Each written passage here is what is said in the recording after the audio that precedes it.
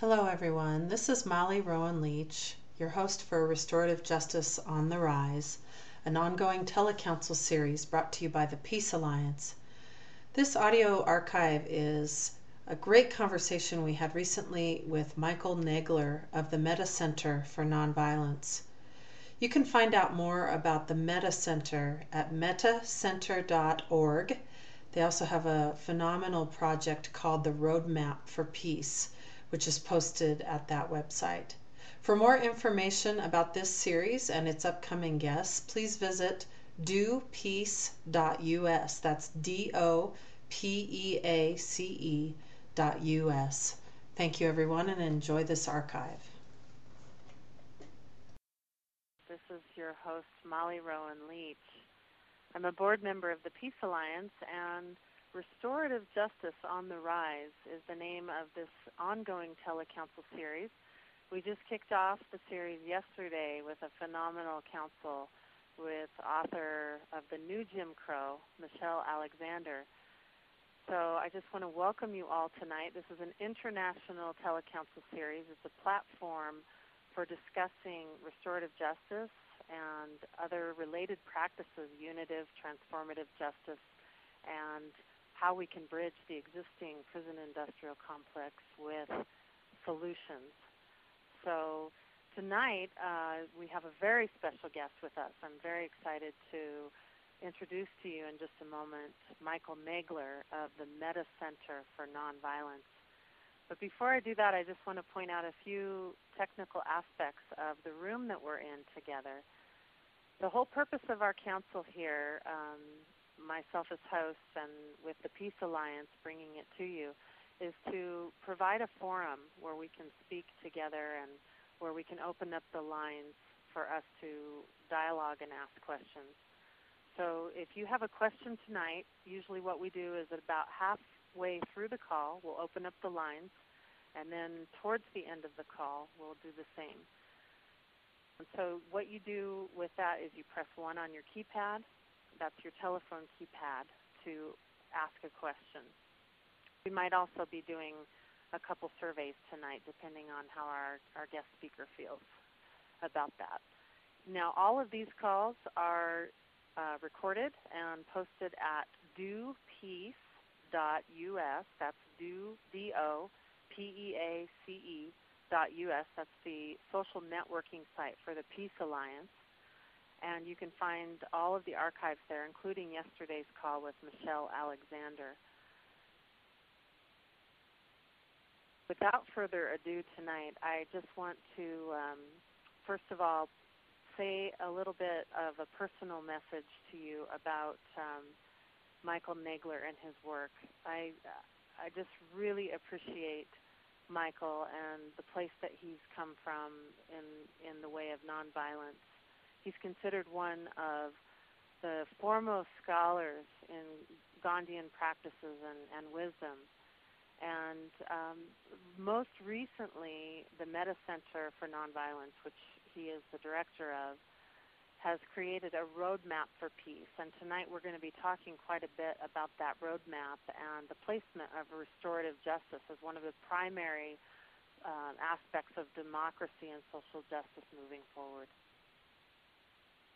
Michael is one of the, as I said, most respected scholars and advocates of Gandhi and nonviolence in the world today. He is Professor Emeritus of Classics and Comparative Literature at UC Berkeley, where he founded the Peace and Conflict Studies program. Founder and president of the Metta Center for Nonviolence, and you can go to that website at mettacenter.org. The author of, among other books and articles, Our Spiritual Crisis and the Search for a Nonviolent Future, which received a 2002 American Book Award and has been translated into Arabic, Italian, Korean, Croatian, and several other languages. Among other awards, he received the Jamnal Baha'i International Award for Promoting Gandhian Values outside India in 2007.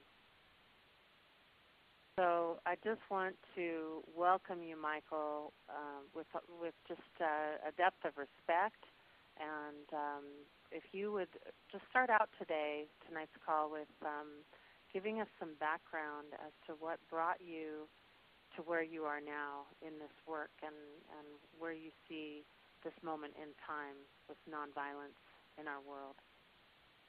Well, thank you so much, Molly, first of all, for having me back again, and second of all, for that wonderful introduction, which I will try to live up to. I guess I always had kind of an inclination towards nonviolence, though I wasn't always nonviolent myself, but since I grew up in Brooklyn, New York, and I was the shortest kid in my school, I had to really reach out for nonviolence. That's partly tongue-in-cheek, but partly true. And I was passionately inspired, stirred up by the civil rights movement. And I remember one day just sitting around in Greenwich Village and listening in on a radio conversation coming from the Deep South, where it was a rally of the civil rights activists, and somebody said, well, they're beating us, they're using violence on us, why don't we use violence back? And the speaker said, because that's not who we are. And that just struck me so deeply, because, partly in my mind I was saying, yeah, why don't we get back? But there's something, and it's taken me 3 decades since that conversation, since I overheard that remark, to realize that, as Mahatma Gandhi said, nonviolence is our inner nature as human beings, and that's what separates us from other forms of life on this planet.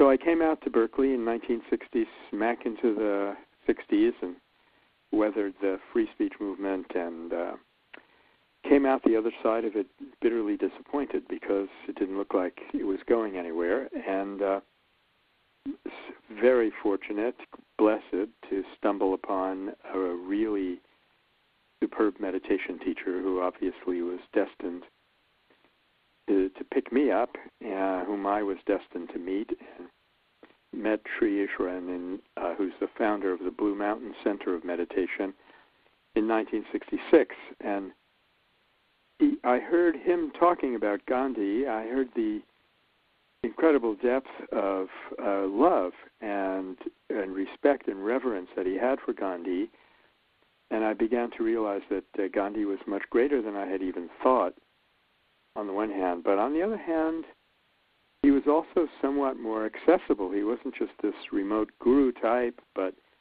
he worked very hard on himself in ways that we can also, and that, in effect, is what Easwaran was teaching and still is teaching through his center, the Passage Meditation and the allied disciplines. So I took to them, and my place in the community of the people at the Blue Mountain Center turned out to be promoting Gandhi and nonviolence. So I really feel, Molly, that I have this lineage where it comes from Mahatma Gandhi to Sri Eknath Easwaran to myself. However unworthy I may be, it's a great lineage to be standing in. And so my life's work, second to the life work of fixing Michael Nagler, is helping to continue Gandhi's legacy. Gandhi not only practiced nonviolence, but in his own words, he reduced it to a science. And that can call for some continuation, because you need to reinterpret a lot of the things that he said, which were now 50 years ago in a different country and a completely different civilization. We need to reinterpret them. And of course, in the last 20 or 30 years, there's been this incredible outburst of scientific evidence, which is extremely helpful to establish nonviolence scientifically. So we try to keep in touch with those developments, and we've just given a fellowship to someone who is an expert in that area to help carry that on and marry scientific findings with the wisdom tradition to come up with a far more inspiring story of who the human being is. And that human being is obviously capable of extremely inspiring nonviolent power, So that, in a nutshell, Molly, is what Metta is doing right now. Well, Michael, you speak to the science of I guess I could say peace, the science that augments our understanding in so many ways to help us take it to the next level. Could you speak to some specific examples, perhaps, of what you mean by that? And also, I'm fascinated by what you say about the reinterpretation of Gandhi's messages, especially "Be the Change," even. Could you speak a bit to that? Well, let's see. Maybe I'll just start at the back end, Molly. That's a mouthful. The funny thing is, just for the record, this might be almost in the trivia category, but we don't think Gandhi actually ever said, "Be the change you want to see in the world." I've checked with two of his grandsons and looked around in the literature myself, and it's kind of not his rhetoric to say, "Be the change." But that doesn't matter all that much. He certainly would have approved of it. And for example, when Joan Bondurant, early political scientist to study nonviolence, went and worked with him for a long time and said, "Well, there, Gandhi, I've now, studied all of your material. Is that enough?" And he said, "No. Now you have to actually go out and live it, Joan." So he definitely was in favor of that. And we are not offering any serious reinterpretation, but sometimes we need to figure out what would be the modern Western equivalent. And the main example I'd like to share with you is, so he had this marvelous constructive program alongside of the very dramatic satyagrahas that we know about and the resistance marches and so forth. His main emphasis really was on building stuff, and building stuff yourself and not waiting for the opposition to give it to you. And he developed, in the course of his career, 18 projects, which we also have done with our roadmap, which we'll get to in a bit. But at the core, the center of all of those projects, he had this brilliant program called Charkha, or spinning wheel, homespun cotton, which worked marvelously on so many levels. Among other things, it was what we call nowadays a stealth operation, because the British didn't realize how it was undermining their grip on India until it was too late. But we've asked ourselves for years, what would be the equivalent of Charkha, because people are not, you walk around as there's only a few people who don't have enough clothes on their back. We suffer from a glut of clothing flooding in from every part of the world. What would be the equivalent of Charkha? And there have been different opinions, but my own opinion, and I think most of us at Metta feel comfortable with this, is that for now we don't need a physical thing. Some physical things like sustainable farming are definitely going to be part of the program. But the central thing that we need to provide more than anything is a story of belonging, and how we belong in the universe. We're not these isolated material fragments. The universe is not a meaningless place. We have a very inspiring destiny to discover and live up to, and it's a destiny that pulls us all together. So that's an example of not so much a reinterpretation, I guess, as a translation into the modern Western context. What he used the spinning campaign for, we're going to use the New Story campaign for that same function. And of course, now to get back to the science that you started out with, it's really all over the map. On one extreme, we have the quantum nature of reality, where we have realized now for 110, 20 years that the universe does not consist of material particles. It consists of shifts in energy, and that these energy shifts are essentially what scientists call non-local. That is, it's not just something that happens in one particular place. It involves the entire universe. That's one extreme. To go over to the other extreme, and then we'll fill in some steps in between. The other extreme, we have political scientists like Erica Chenoweth and Maria Stephan, who do a standard kind of statistical analysis of transitions to democracy. This is how they do science. And they study these transitions from an oppressive regime to a more democratic one. And they looked at about 300 of them, and asked themselves which ones were violent, which ones were nonviolent, and what was the outcome. And they discovered that the nonviolent ones were literally twice as successful. 56% of those succeeded, whereas the violent ones succeeded only about 23% of the time. Furthermore, they discovered that the nonviolent ones led to a more stable regime, which should be kind of intuitive. And this was surprising even to me, they were faster. It took on the average 2.5, 3 years, whereas a violent struggle, such as what's going on in Syria today, takes on the average of 9 years.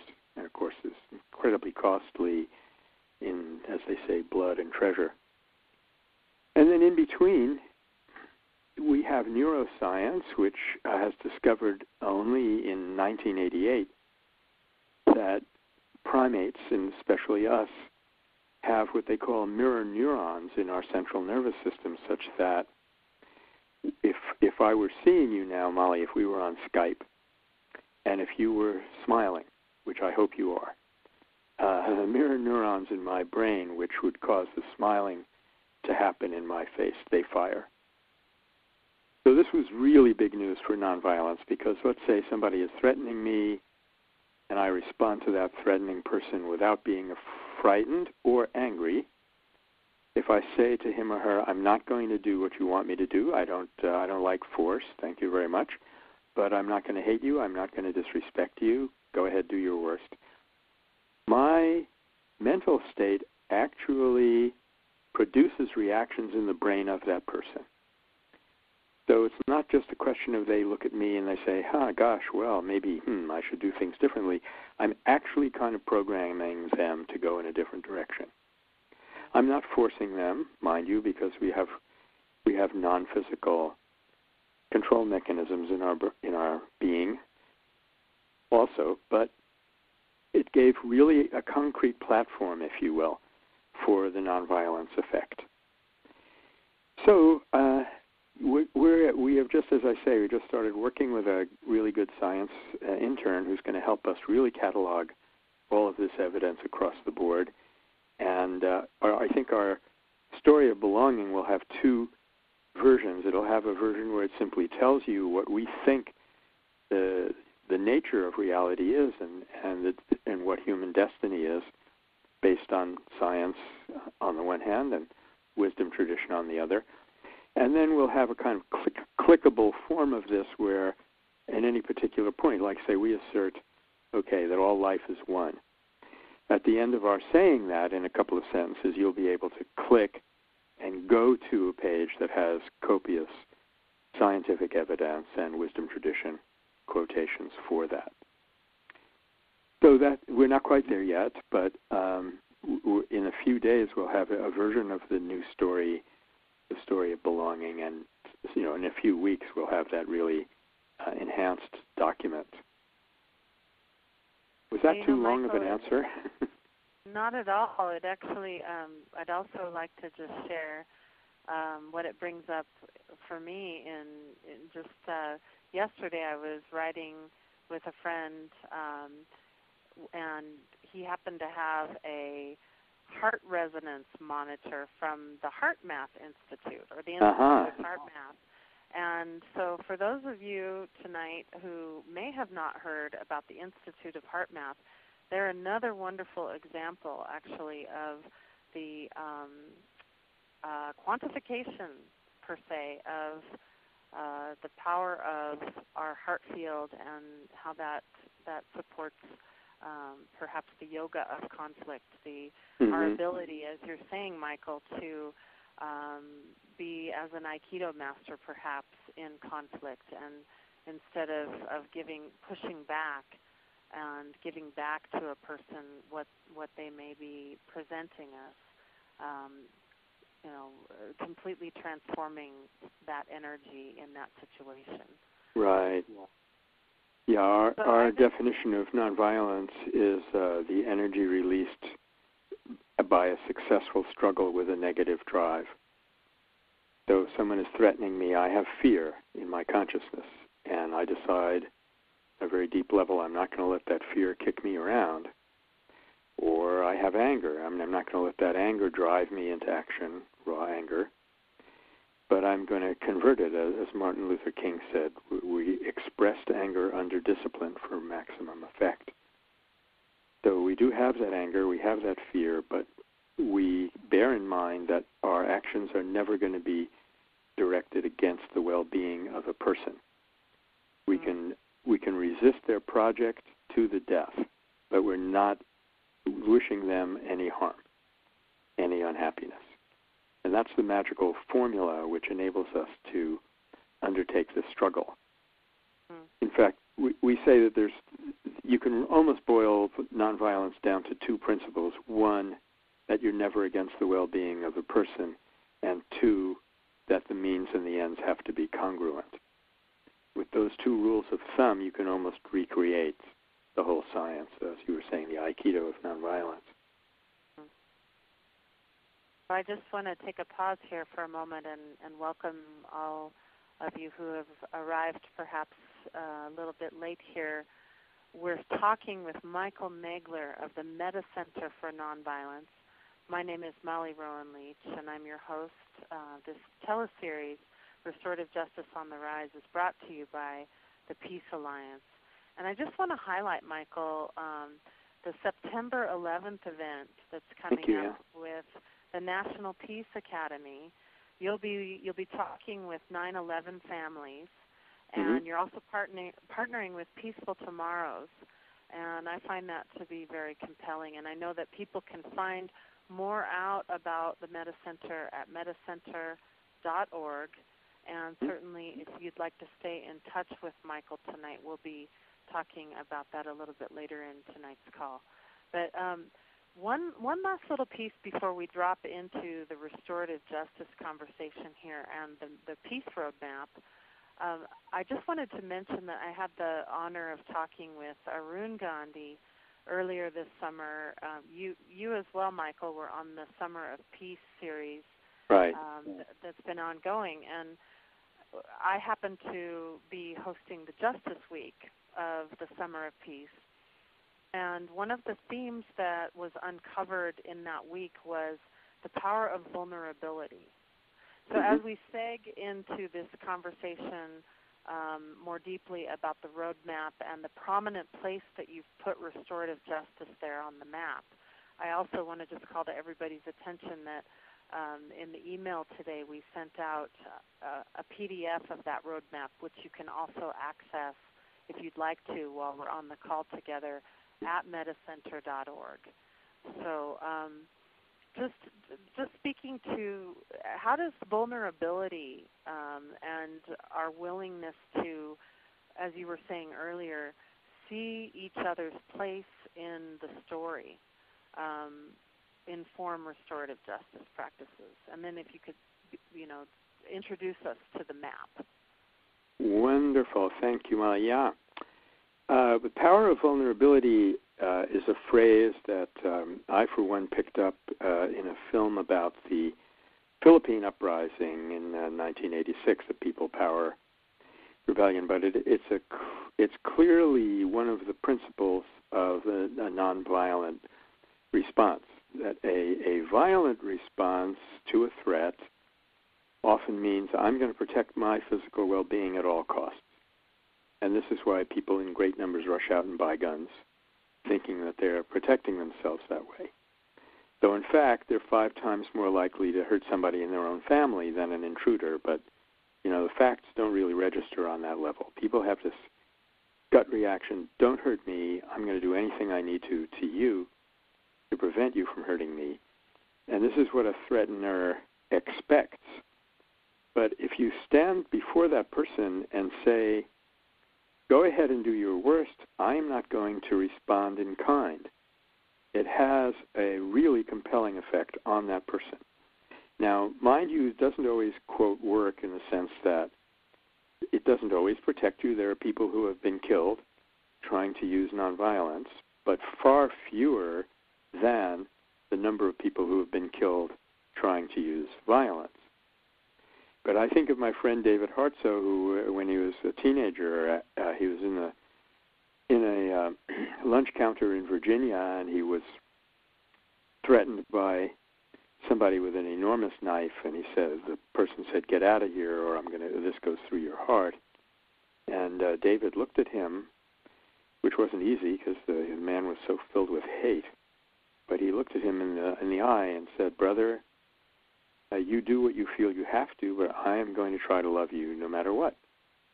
And astoundingly, the fellow started trembling, he started crying, he turned around and he walked out of the lunch counter. So that's the power of vulnerability. And in my book, Search for a Nonviolent Future, there are many, many examples. And now, how that would fit into restorative justice, that's an interesting idea, Molly. I never had really quite considered it. But the reason we have a retributive justice system is that we're all following that knee-jerk reaction of protect ourselves. So if someone exhibits criminal behavior, we look at that person as a threat to us, and we want to get that person out of there where they can't hurt us. And we never think, what is going on inside that human being? Can we restore him or her to better functioning? And once again, we find that the facts are overwhelmingly on the side of restorative justice. I may have mentioned to you once before, I went into San Quentin to give a class on nonviolence, and I was part of a program. I was later told that in that group of men who were 16 years to life, so these were people who had committed what we consider serious crimes, the rate of recidivism in that group was 2%, whereas the national average is 76%. So you have to make this leap of faith that if you're willing to take some risk, if you're willing to be a little bit vulnerable, you actually end up much safer. And so that logic applies beautifully to restorative justice as well as every other aspect of the conflict spectrum. And we put restorative justice in a prominent place in our roadmap, which, as you say, Molly, we can talk about in just a minute. We put it there because, first of all, it's inherently so valuable. Our retributive justice system is causing so much pain. 2 million people entrapped in that system. And all of the pain that it causes to the jailers and the guards, and especially to the executioners. And it's been documented now that executioners suffer terribly because of what they do, and often enough they end up committing suicide, just like our troops are now committing suicide at very high levels, not numbers. So it's a disastrous system causing a great deal of human suffering and waste of human potential. So we would obviously have that on the map as a key program in the social justice area.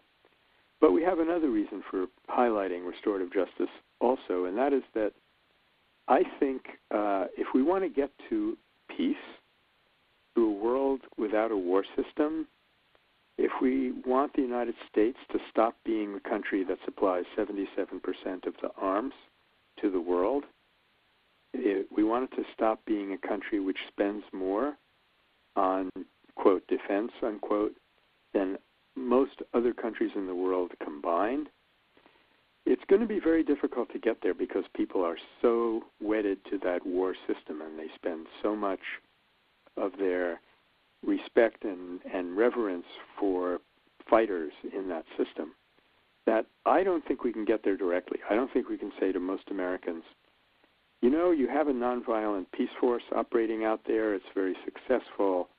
You have a United Nations, which is starting to support nonviolent peace force. We don't need the war system anymore. Let's scrap it. I don't think we could get people to go along with that. But we could more plausibly get them to go along with a switch to restorative justice, at least in certain areas. And then we could go say, hey, look, let's take the state of Illinois. Here's a state that adopted restorative justice practices. They even went to New Zealand and studied the Maoris. They went down to the Navajo and studied them and put together a system of restorative justice. And it's working beautifully. They're spending like 1/10 of what they spent on the criminal justice system of the past. We could make that work, and then I think we could use that as a platform. In course of time, we could say to people, you know what? What this says to us is we don't need a war system either. We could do in the international community what we have successfully done domestically. So again, it's partly our inherent love for the great good that restorative justice would do, but partly because I think we could leverage that into actually building down the war system in course of time. And it seems to be that the justice conversation certainly is a primary aspect of building a culture of peace.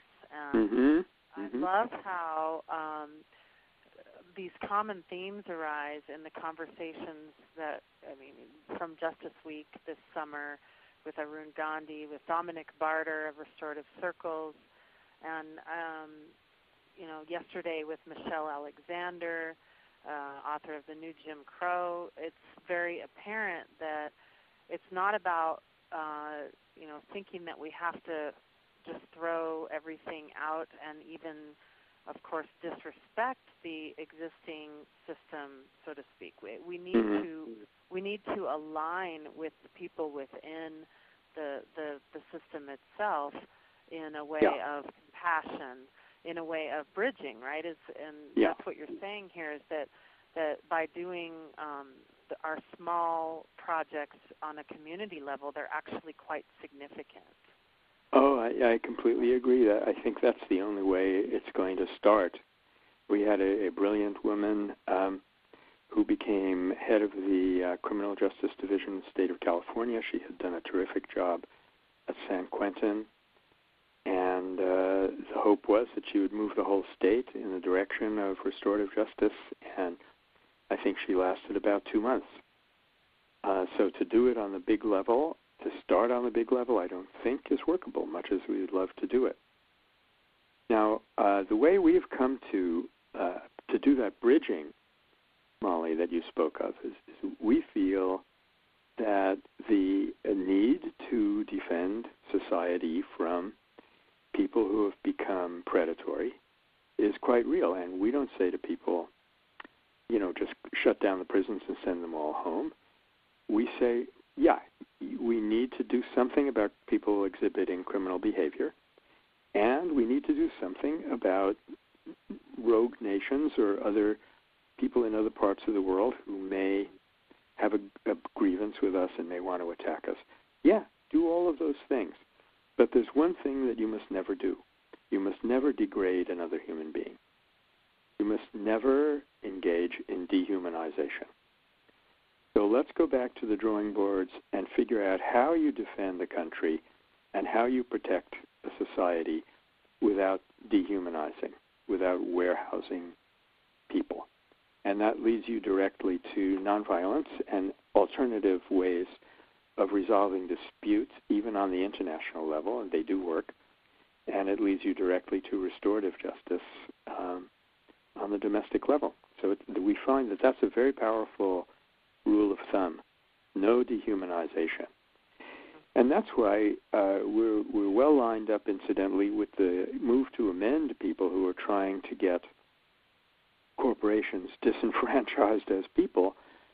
We're trying to overturn Citizens United, possibly by an amendment to the Constitution, because that's an extreme act of dehumanization, which we think is really affecting people's consciousness very badly. That decision that a corporation has the same rights as a natural person. So, did you want me to talk about Roadmap a little bit? Yeah, I'd like to dive into that absolutely in just a moment, but given that this is a circle and a council, I'm realizing we're a little after the half-hour mark here, and I'd just like to encourage anybody who would like to ask Michael a question or make a comment to press 1 on your keypad, and I will get to you as soon as I can here in the next segment. That's just your telephone keypad, press 1 if you have a question or a comment for Michael. And we'll go ahead and field a few here, Michael, and then we'll jump in a bit more specifically to the roadmap and talk about what inspired it and the specific aspects of it, and then flesh out a little bit more about the restorative justice and the news story as well, as it says on the PDF. Yeah. Well, Roadmap. Oh, and incidentally, where you want to go to sign on to this thing at present is metacenter.org, and the Meta has 2 T's. It's the Buddhist one. metacenter.org/roadmapblog/belonging. That will take you right into a place where you can sign up, make comments, send us suggestions, find out where you fit in, and so forth. So we had these ongoing conversations every Friday at Meta for a long time, and we were asking ourselves, how to address the huge problems that we're facing through nonviolence. And then Occupy came along and kind of sharpened everything, and we stepped back and said, how would Gandhi address this question? What would Gandhi do? And we realized that he would probably recommend 3 phases. First thing you want to do is work on yourself. You want to empower yourself. So you want to clear up some of your consciousness by not exposing yourself to dreadful commercial mass media that we've got, corporate media. You want to learn everything you can about nonviolence, the kind of substitutes for that media culture. You want to pick up a spiritual practice like meditation if you don't already have one, and you want to act out your new consciousness with your relationships, and then find out where you fit into the overall problem. So then the next thing you'd want to do is, let's say you're interested in education, or some other problem area. You want to try to address it constructively through your own community and your own resources. And then when that hasn't worked, or when you've been confronted by opposition, as you usually will be, then you go to satyagraha, protests, and so forth. And then we happened to go to Birmingham, Alabama to hear from someone who spent the first quarter century of his life in direct contact with Mahatma Gandhi. That was Narayan Desai. And lo and behold, he gave us 3 2-hour workshops. The first one was on personal cultivation and empowerment, how they did it in the ashram. The second one was on constructive program, and the third one was on satyagraha, or active resistance. So, wahoo, we really felt very confirmed. And we created this model which moves outward from personal empowerment through constructive program to nonviolent resistance. Constructive program, Martin Luther King said we need to be able to cooperate with good as well as non-cooperate with evil. And then we divided the problems of the world into six wedges of the circle, as you will see. And creating a new narrative, a new worldview, a new concept of who we are and how we all belong to one another and to this great project of transformation, we put that top dead center. We think that's the most important. Then one of those wedges is, of course, world peace. Another is domestic justice. And then 2 of them are dedicated to the environment. So one of them is dedicated to the climate change and another one to other environmental issues. And we gave it that prominence partly because we just feel that the climate change thing is so terribly important, and the other reason being that that's where most people really have their attention right now. I think for maybe, if you went out and talked to 100 activists right now, maybe 95 of them would be involved in environmental issues. Oh, and by the way, I forgot one of the wedges. At 6 o'clock, opposite New Story Creation, we have vibrant needs-based economics. And we divided each of those wedges into three. Some of them are big areas like restorative justice. Others are specific projects like 350 in the climate protection area. And we kind of did that by way of suggestions where those are not cast in concrete, so people may want to make their own versions of those 18 projects. But we thought, it's kind of neat. Gandhi had 18 projects, so do we. And I think the first thing that this model does when you look at it is to give you a feeling that you belong in part of a bigger picture. That is immediately an advantage. That's a plus. Because for so often, for so long, we've been struggling with this feeling that we're siloed, we're in competition. If I'm saving the whales and you're working on anti-recruitment for the military, we can get to feel like, you're right and I'm wrong, and I don't want you taking away my resources. But this puts us all on one map, all on one picture. And the next step would be to form communities of interest once we've located ourselves on this map, and once we have kind of a new story that we've agreed upon. And the third step would be to come up with a strategy for the whole movement. So at this moment, I would recommend... Michael, sorry? I have an important pause right here in this moment where you're speaking to finding yourself on the roadmap. I just want to make sure people know that they can go to metacenter.org, and actually Stephanie Van Hook has orchestrated a wonderful new discussion board and page there at metacenter.org where you had just pointed to as well, Michael.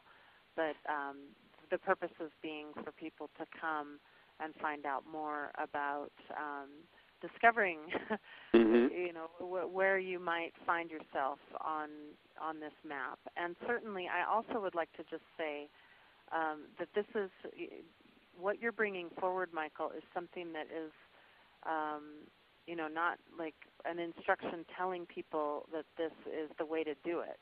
This actually has been cultivated from decades of understanding and study, and also a deep and I would say sense of our human predicament. And so I just want to throw that out there too, and in gratitude to you and the Meta Center for bringing this forward so definitively, because I've seen it popping up in many different circles in various forms, and you're bringing it into a place that really pinpoints how we can find, because many of us may not even know necessarily where we definitely belong in this space, but there's no question that we all belong and that we all have a place in this new story. Well, I so appreciate your saying that, Molly. That's exactly correct, and that is the spirit in which we offer it. We have pulled together the best thinking that people have already done, and of course it has a Gandhian flavor to it, but it's the result of conversations with many people, and it's still a work in progress. I mean, what we feel now is the only kind of two things that we would ask of people if they want to be part of this is that they agree with the primacy of personal cultivation in line with the new story of belonging, and that they like the rhythm of going from personal strength to constructive work to resistance. In fact, the formula we like to use there is let's do constructive program wherever possible, and nonviolent resistance where necessary. So anyone who feels, that they can feel comfortable with those two ideas, at least provisionally, they should feel very much a part of this, and we're open to any suggestions, renegotiating parts of it. Thank you for giving us the context here more specifically, and I would like to open up the lines here to the council at hand. Definitely. Yes. Jean, welcome. You're live. Hi. I really appreciate your highlighting restorative justice. What about the role of victims? Often I've heard that restorative justice should be victim-driven. I'm not sure I understand the question, Jenny. Are you referring to VORP, the Victim Offender Reconciliation Project, or how did you mean that? Well, that certainly is one of the most well-known, where a victim of a violent crime meets with the person who committed it. There's lots going on, though, with less severe crimes with juveniles in terms of the young people having the opportunity to sit down and face the people that they harmed and find out what harms they created and come up with a plan to repair that harm as best possible. And in some places, it's even an alternative to the juvenile justice system. Yes, that is a part of restorative justice, and I think it's a valuable part. I'll never forget, years ago I happened to be in Atlanta when I think it was 4 white boys had burned down an African-American church, and they were sentenced by the judge to rebuild that church. And I thought that was a perfect response, and even better than the Truth and Reconciliation Commission, which was okay on the verbal level, but I think people who have offended, have hurt others, they need to work that offense off in as concrete a way as the offense itself. I agree, and where possible and where safe, I think it's also very powerful for the offenders to come face-to-face with the victims and see firsthand the emotional harm that was created, as well as any property damage or theft. Yeah, it's not only seeing the harm, but for me, the real loss when one person has injured another is the loss of relatedness. It's the breaking of community with that person. So when you come back, and here's where mirror neurons actually would come into the picture again. You actually you see the suffering of that person. You have reconnected with them, and that's what restoration is all about. But we're doing it to people who've offended on the social level. Instead of throwing them away into a warehouse, we're working with them. Is what you're talking about on the personal level. It's reconnecting a relationship that's been broken. Thank you. You're welcome, Jane. Thank you for your question. Jane, thank you so much for that, and just the role that restorative justice and transformative justice and even unitive justice plays in providing a platform, just a basic platform for a victim to be heard, is so necessary. Yeah, it seems, and so this is one of the ways that, for example, Restorative Circles, Dominic Barter has worked in Brazil for a couple decades now. Yeah, and not just Brazil. Right, exactly. All over the world. Yeah, I will never forget, I was at a meeting in Santa Cruz maybe 20 years ago now when we were first putting together as nonviolent, what has become Nonviolent Peace Force, and Mubarak Awad was there. He was an architect of the first Intifada in Palestine, and he was deported by Israel, and so he was at that meeting, and we asked him point blank, do you want us to come to Palestine if there's a situation like that again? Should we come there as a third party and intervene? And he said, by all means, we want you to be there. But he said, but not to tell us what to do. We are willing to die, but we do not want to die alone. So, in other words, that they wanted their suffering to be recognized and they wanted their story to be heard. And it was almost more important to them that they be heard than that, they be protected personally, physically. So I completely agree. That was a very good insight, and I think it's been used wherever there's been reconciliation attempts, whether it be in former Yugoslavia or in the Middle East. The first thing that people have often done, and I think correctly, is to get the parties to sit down and let each party say what has caused him or her to suffer, but to do so not in a recriminative spirit, not to say, look what you did to me, but just to say, I am hurting.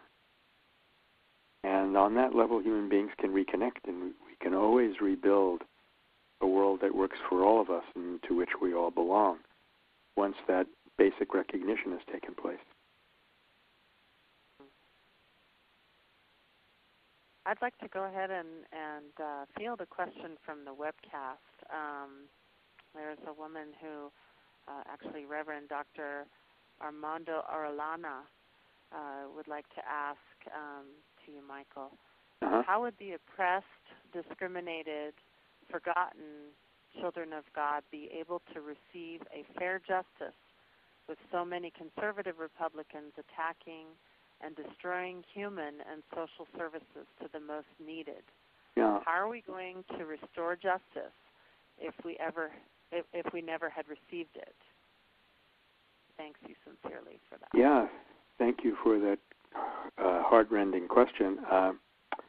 Well, the approach that we're outlining here is to go behind the scenes, go deeper into the causality, if you will, and ask ourselves, why are so many people turning to this, what you call conservative Republican posture? Why are millions of people listening to people like Rush Limbaugh and Michael Savage out here in California and thinking that they're hearing truth?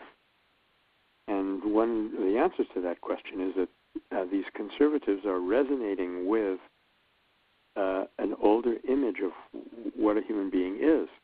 And to put it very simply, this model that we are separate material fragments doomed to compete for scarce resources makes somebody like Rush Limbaugh or Michael Savage sound reasonable.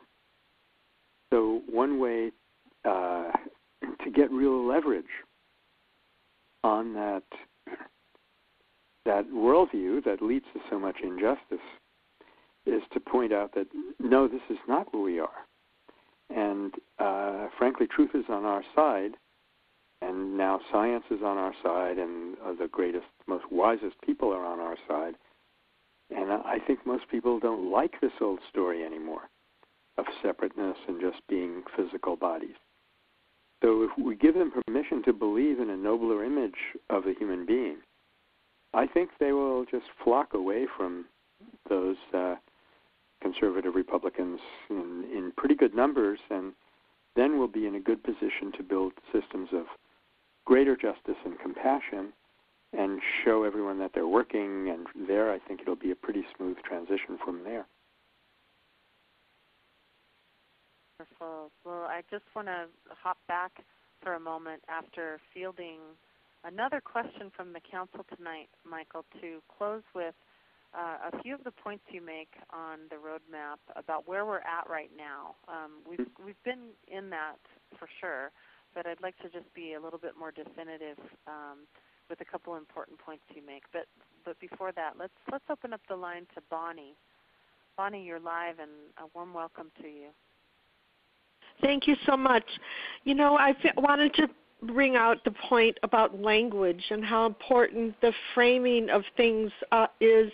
It's come out to me that we can't communicate sometimes with people because we're not connecting with their frame of reference. And so if you're in a fear-based mode where you think that the world is a dangerous place and that you have to find the language, because when you do connect to their values, you'll find that when you call something Obamacare, people say, oh, yes, I'm against Obamacare. But when you ask them the questions, how do you feel about, poor people, that can't afford insurance, having basic health care, many people agree with that. But it's labels and the framing is so important, and we're not always communicating with the people in a language that connects. Well, Bonnie, I completely agree. That is part of the story. That is one of the reasons for creating a new narrative, is to get a vocabulary that we can all agree on. In fact, for years, this is one of the things that the Metta Center has been doing, is coming up with formulas like work versus work and the escalation curve, and trying to get a vocabulary that at least we in the progressive community can agree on, and then which will not be ambiguous and misleading when we turn to reach out to people who don't yet agree with us. But yeah, I completely agree that is part of our mind is so influenced by our language, and we have to pay attention to that for sure. Thank you, So, Bonnie. Molly, maybe I could just mention a couple of these websites really quickly, because we're coming to a conclusion. Yeah, and we still have a few more questions out there. And maybe what do you think? Would they be more important? Go ahead and do the websites. Okay. To go onto the roadmap and find out how it works and how you can fit in, we want to go to mettacenter.org, metta with 2 T's, / roadmap blog / belonging. And to find out about the teleseminar that's coming up on 9/11 that Molly mentioned earlier, you can go to nationalpeaceacademy.us / 9/11 dialogue. So you can also get to most of this stuff just by going to mettacenter.org and threading your way down to it. But do we have time for another question or two? I would love to hear them. Well, I would love to invite that, just checking in with you, and if it's okay with you, let's open it up. Sure. Opening things up is what I'm all about. Welcome, Sue. You're live. Sue, you're live. Welcome. Oh, I didn't hear you. Thank you. I wanted to pursue the notion of the language that we use that betrays really our deeper consciousness, to be in touch with, going back to Michael's first phase of our own changes, to be in touch with our own selves, and that would be when I'm hearing myself or someone else using the language of them and us, then I know that I'm participating in the same separateness. I'm separate from someone else, and I think that my movement is superior to someone else's, which is also a subtle form of violence. I don't want to join them, but I want to raise my consciousness to a higher level, which sees them as one with me. We are one. We have different minds. We have similar goals and needs and urges and longings, which would be to be safe and to be loved by each other. And I'm wondering, I guess coming from the NVC model and the restorative circles model that Dominic Barter is promoting, how might we develop the language in our own selves where we don't see or hear Rush Limbaugh and his millions of followers as separate from us, and how might I find out from him? I don't quite have the language. I'm wondering if you might help with that, Michael, to how might I hear them as one with me and ask them, what do you need? What do you want? What's happening? Yeah, good question, Sue. I think Gandhi had some very handy language here. He invented a concept which he called heart unity. Okay. Which means it means two things, I guess. It means we're all united at the heart level, Okay. and it means we all have the same aspirations, as you were saying earlier, for peace and security. But it doesn't try to mask over the vast differences. Right. There's no question that on one level, I'm root and branch opposed to everything just about that Rush Limbaugh stands for. But I don't want him to be unhappy as a person. And I don't think he needs to suffer in order for me to thrive. And I would, remind him and us of this wonderful thing that Martin Luther King said, that I can never be what I ought to be until you are what you ought to be, and you can never be what you ought to be until I am what I ought to be. So we are not in a competitive world, but we have to realize where that unity lies, and from there deal with the differences. And a wonderful organization that works in exactly this way is called Search for Common Ground. They talk about identify the commonalities, work on the differences. And I might just mention an example. When I was still teaching at Berkeley, I had a couple of opportunities to talk to military affairs classes. And I went into those classes and I said, look, let's start with something that we have in common. We both want the United States of America to be safe. I don't want this country to suffer. I don't want there to be a war on our soil any more than you do. But now, the way I think we're going to get to security is different from the way you want to get to security. And on that basis, we were able to have a really useful conversation. Whereas if I had gone in and said, you guys are in favor of violence, I'm in favor of nonviolence, and never the twain shall meet, we wouldn't have had any kind of rapprochement. And that also helps me spiritually as a person, because as you were saying, it means that I'm not going in there feeling alienated, and I'm not going in there feeling if they're human then I'm not, and vice versa. So I feel I actually do have this bond of empathy with them. I know what they want. I think they're wrong about how to reach it, but hey, that's human life. Thank you. You're Thank welcome. you. Thank you, Sue. And how about one more, Michael? I'm game. Okay, great. Warm welcome, Stephanie. You're live. Hi, everybody. Michael, thank you for the talk. This is Stephanie from the Meta Center. I'm here at Meta with one of our interns, Chanel, and we're listening and learning from you.